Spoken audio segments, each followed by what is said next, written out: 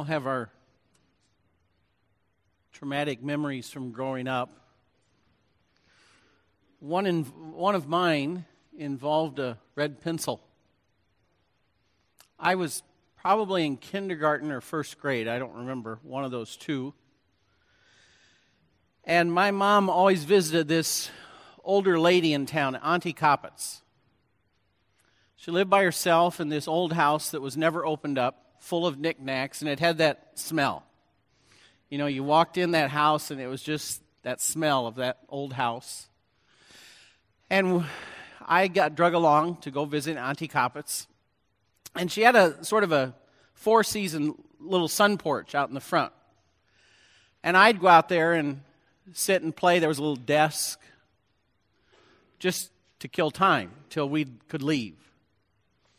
Well, one day I was out there at that desk, and I noticed that she had a pencil with red lead in it. Now, I know I'm old and from the farm, but that was novel to me. I had only seen pencils with black lead. And you even could write on the paper and it wrote red. And I thought that was really cool. So not even intentionally thinking of what I was doing, I put it in my pocket and took it home. And so, sort of in ignorance, probably the next day, I got out my new red pencil and I was drawing with it. And my mom saw it. And she said, "Jim, where'd you get that red pencil?"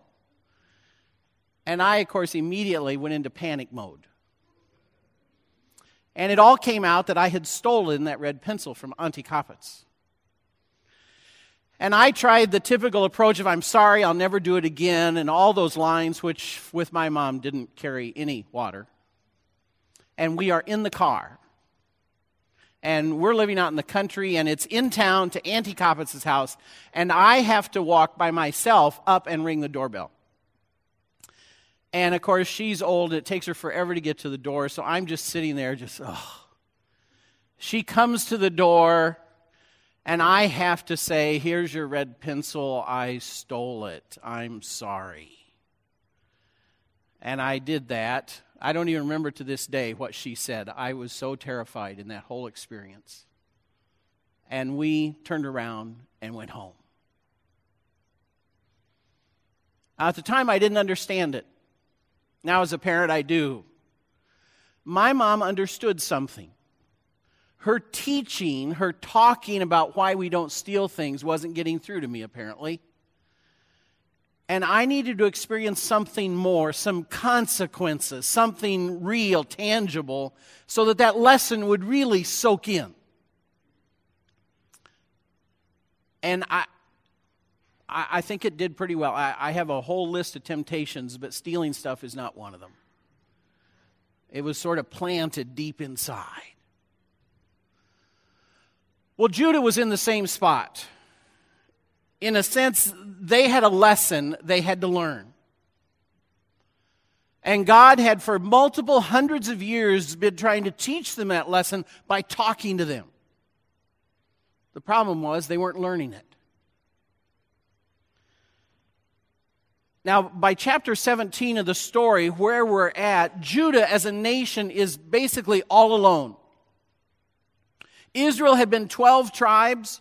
All the northern tribes, basically, other than Judah, had formed one nation, and they'd already been carried off into captivity. We saw that last week in chapter 16.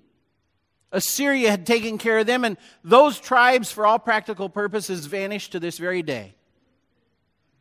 And that left Judah and their capital, Jerusalem, as a very small nation, the only nation that worshiped Jehovah, surrounded by all these superpowers that were much more powerful, that had all their different gods, and Judah was alone. The only thing they had to save them was Jehovah God. The problem was that Judah decided that they would abandon God, the one thing they had going for them. And that they would be like everybody else and worship all these other idols because that's what everybody did. It was the thing to do. It's become a cliche, but having lots of idols was the politically correct thing to do. And Judah wanted to fit in. We saw that 100 years earlier, the prophet Isaiah had warned them, don't do this. Don't do this. But they didn't listen. And they went right ahead, and they did. And so in their time, another prophet God had sent was named Jeremiah, and he warned them that they were on the wrong path, and there were bad things going to happen. Turn over with me to Jeremiah 2.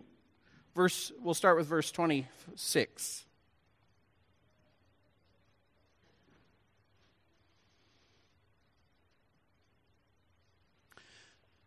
This is sort of like when you're caught with the red pencil in your hand, drawing with it. As a thief is disgraced when he is caught, so the people of Israel are disgraced. They, their kings, their officials, their priests, their prophets, all of them.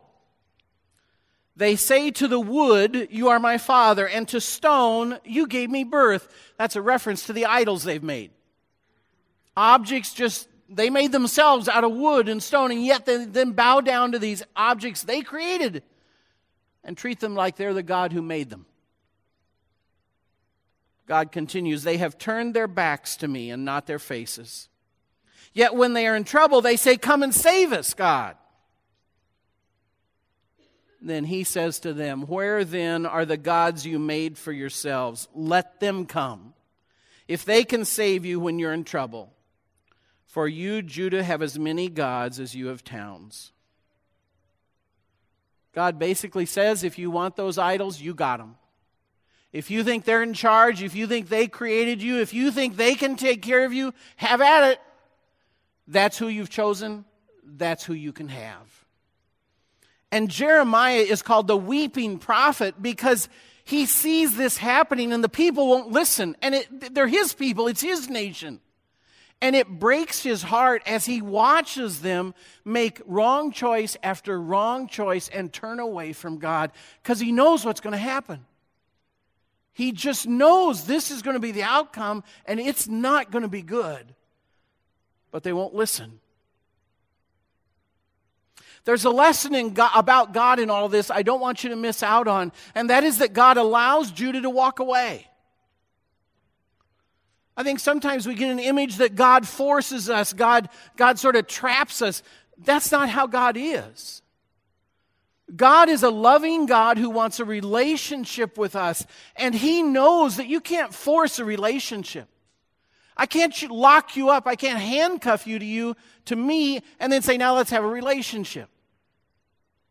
We all know relationships don't work that way. We have to want a relationship. And that's exactly what God understands. And so when Judah says, we're going to walk away, he says, okay. It may break my heart. I may want you as my children in a relationship with me more than anything. But if you walk away, I won't lock you up with me. And of course, the result of all that is that Judah is truly alone. Because those rocks and pieces of wood that they made into idols can't help them. Because they're inanimate objects with absolutely no power. And so the reality is Judah is also defeated. Just like Israel had been the other tribes over 100 years earlier, now Judah is defeated. There's a new superpower in the world by this time. Israel had been carried off by Assyria, and now the new superpower in the world is Babylon. And Babylon comes and destroys Judah, destroys Jerusalem, even destroys the temple of God. Everything that they had said, sort of, we can count on this. If we have this, we're safe.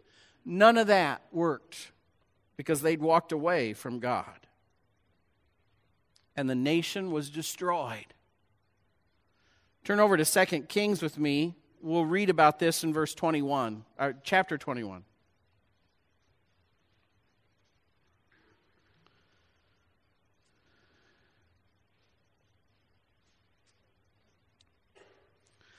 The Lord said through his servants the prophets, Manasseh, king of Judah, has committed these detestable sins.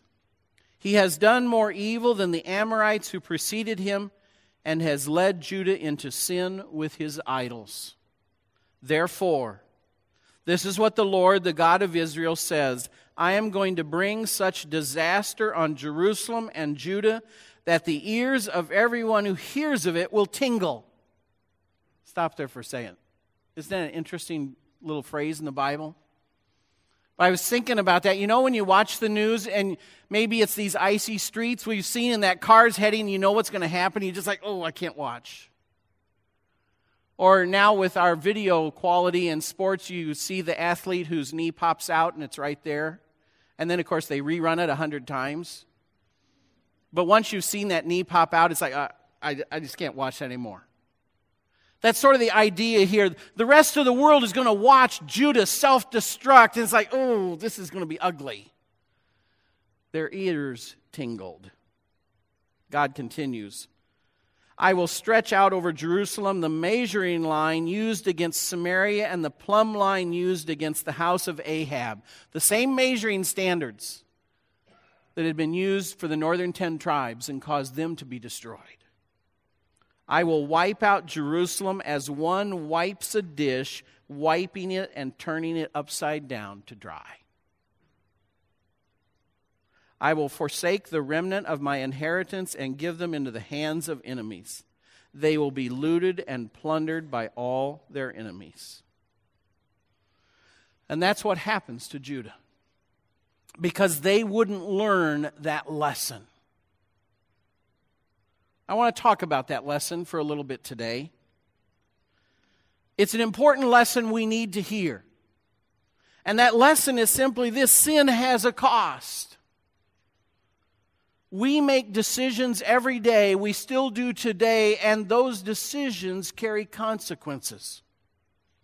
It's a lesson we don't like to talk about. This isn't a feel-good lesson. It's not pleasant. And the truth is, we don't like to think about it very much. We like to focus on God's love, don't we? That feels good. And to sing of amazing grace and this forgiving, loving God, which are all true statements.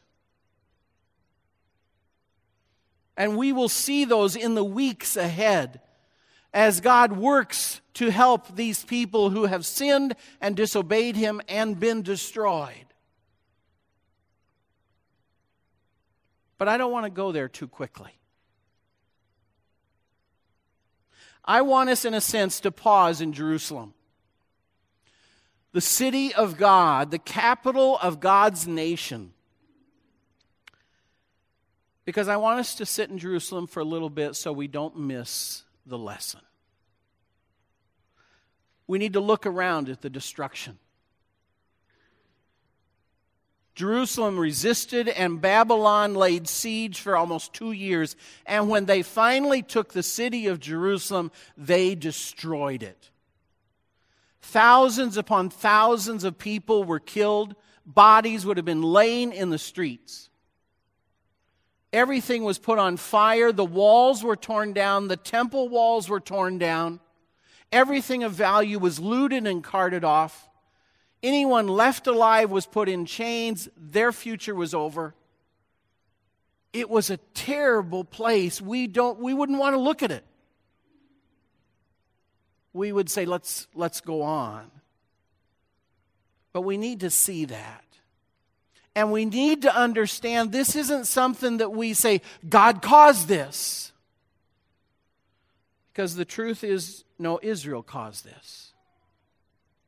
By their choice to walk away from God. Their choice to say, I want to do my thing. And that's the lesson I want us to capture today. That sin carries a cost. That what God says to us matters. When He says don't do this, it matters. And when He says you should do this, it matters. That when we pay attention to God, it matters. And when we don't pay attention to Him, when we walk away from Him, it has an impact on our lives. When we choose to say, I want to call the shots in my life, I want to decide what's right for me, we can do that. God doesn't keep us from doing that, just like Judah could do that. But when we decide that, we need to also see that that will have an impact on our future. What I want us to do today is learn from Israel's mistake. To pause and see the destruction of Jerusalem so that it sinks in for us. Because if we don't, then we may have to make those same mistakes again. Better that we learn the lesson. And that lesson is that sin matters. In each of our lives, in our nation, anywhere in the world where humans are, sin matters. And that ignoring God is something we do that brings a cost. What God says is important. I want us to read one more passage from Jeremiah. Again in chapter 2. This is, again, one of these amazing passages I think a lot of times people don't realize are in Scripture. God is sort of speaking to the universe. And He's saying, can you believe this? Can you believe what these children of mine have done? Starting with verse 10. Cross over to the coasts of Cyprus and look. Send to Kedar and observe closely. Kedar, I looked up, is way down in Saudi Arabia. Cyprus was out in the Mediterranean. He's basically saying, go to the west and go to the east. Look anywhere you want in our known world. Have you ever seen anything like this? See if there has ever been anything like this. Has a nation ever changed its gods? Not that they're gods at all. But my people, Jehovah speaking, my own people have exchanged their glorious God for worthless idols. Be appalled at this, you heavens, and shudder with great horror, declares the Lord. That the whole universe stands in shock that a people would be so foolish because they walked away from their God. I say that sin matters. I want us to look at 3 consequences of walking away from God, of doing our own thing, of calling the shots in our own lives and disregarding what God says. A relationship with Him. The first consequence is that it alienates us from God. By virtue of us walking away from Him, disobeying Him, it causes us to live life without Him. Because sin, it causes a gulf. It splits a relationship. It enters tension. And that's no different than any of us in our relationships. It happens all the time, doesn't it? We do something wrong. We know we've offended somebody else. And the next time we're together, what do we say? Well, you could cut the silence with a knife. They won't make eye contact. Because there's now something between us. That relationship has been affected. Sometimes totally cut off when people just walk away from God totally. Other times our sin just drives a wedge between us and God. But that has an impact, has a consequence. Now I don't have God's counsel, His advice, His wisdom, to talk with Him about what's going on in life. I don't have that. His love and assurance, His reassurance that I'm His child and I have worth, whatever the world is saying about me. I lose that assurance, that love. I lose His help. Because just like Judah, I said, I don't need you. I'm doing this on my own. And He says, okay, how's it going? Without my help.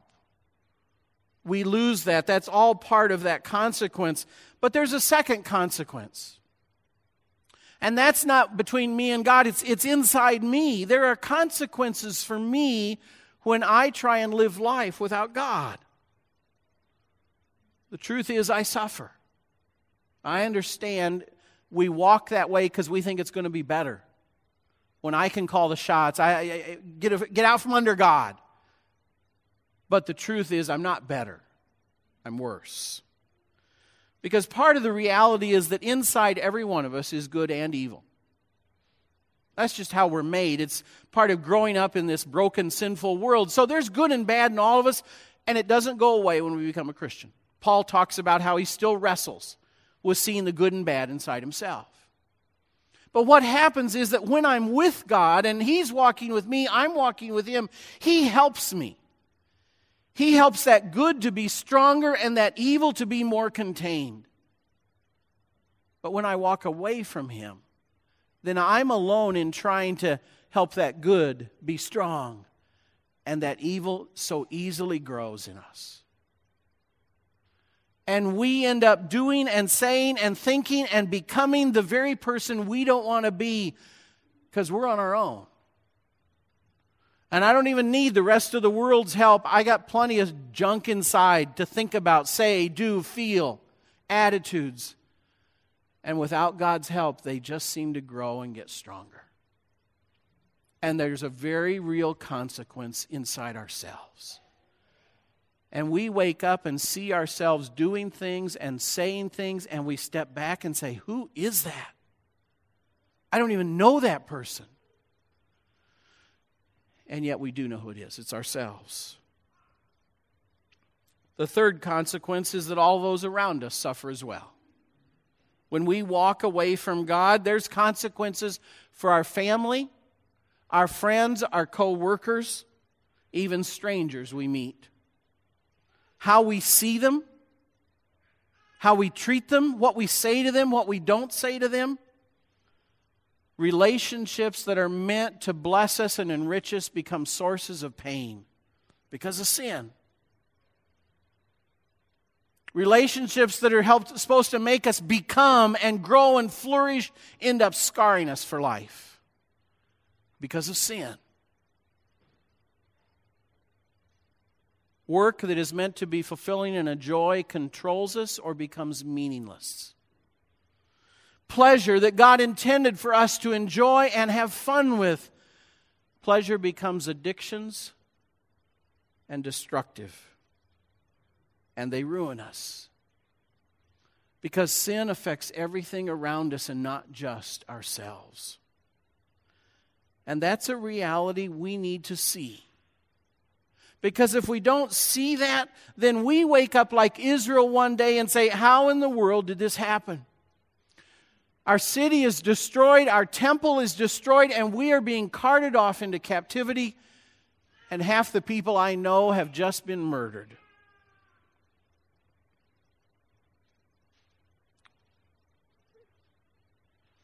Today, our tendency when bad things happen like that is we want to blame somebody, don't we? We want to blame other people. We want to blame institutions. We even want to blame God. But the reality is, so often, what is happening is because of some choices we made that we walked away from God. We sinned. And it's not a pretty picture. One of the other prophets that was speaking to Judah during this whole time when the nation was crashing was the prophet Ezekiel. And God gives him a vision at the end of Ezekiel that I want us to read. The first two verses of Ezekiel 37, and we're going to come back and read a little more. But Ezekiel says, the hand of the Lord was on me, and He brought me out by the Spirit of the Lord and set me in the middle of a valley. And that valley was full of dry bones. He led me back and forth among them, and I saw a great many bones on the floor of the valley, bones that were very dry. It's hard to imagine, isn't it? Like a valley where hundreds of years ago a huge battle had taken place and now all the skeletons are just laying there in pieces. This valley of dry bones. He says they were so thick, I picture when Ezekiel's walking, he hears some of those bones crunch under his feet. A place of desolation. It's not a pleasant picture. But before we look away too quickly or we look for the solution, please understand there's a message in that picture. And that is the reality of sin and what it brings. What scares me is that it's a picture of our world, isn't it? As our world increasingly doesn't seek God and seeks other gods, we see dry bones everywhere. And sometimes it's a picture of our own lives because of what we've done. Now, I understand, and I need to sort of digress here for a minute. I fully understand there are times when our lives look like a valley of dry bones. And we honestly say it's not because of what I did, it's not because of my sin. And sometimes that's true. Sometimes we're in denial because we don't want to face it. But sometimes it's true.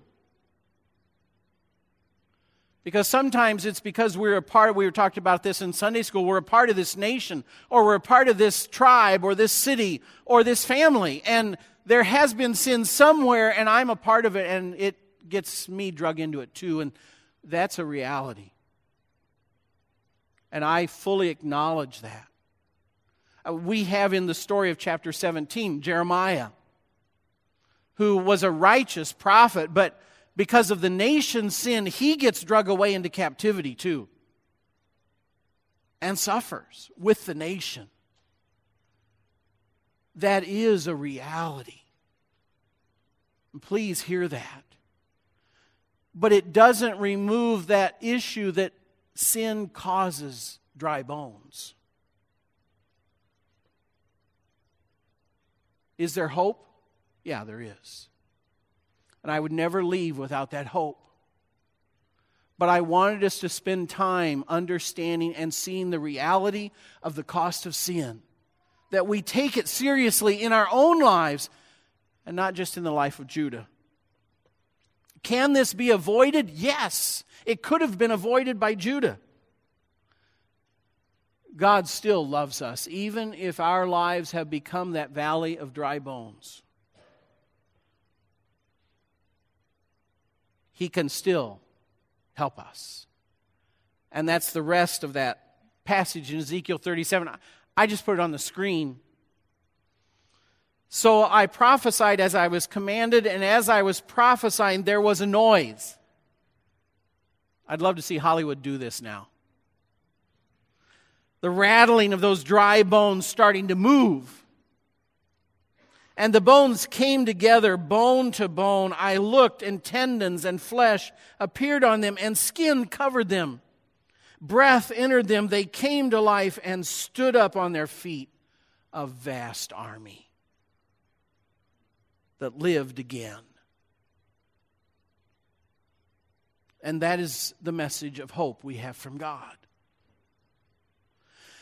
How are you living your life today? What does your life resemble? Are you off on your own trying to live it without God? Are there places you know you're just disregarding His directions and advice, His law? Have you created your own valley of dry bones? It doesn't have to be that way. We can come back to God.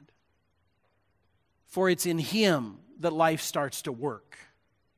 His love, His grace, His forgiveness, His desire to rebuild the driest life, to put flesh and bones back on that and bring breath again. He delights in that. And He delights in doing that in any life. But we have a choice to make. To come to that God, that Jesus who died for us, and to say, I'm done living on my own. I'm done trying to make my own rules. I need to listen to you. I want to come home. And He says, I am delighted to see you back. Kim is going to come and sing for a little bit, and I want you to listen to the words she's going to sing. Because they're really words of a commitment to say, God, I want you at the center of my life. And I'd like us each to have a little time to think about that and where we are with God in our own walk. Whether we're walking with Him, or maybe we've drifted far away and we need to come back to Him. Would you listen and maybe spend some time with God as Kim sings?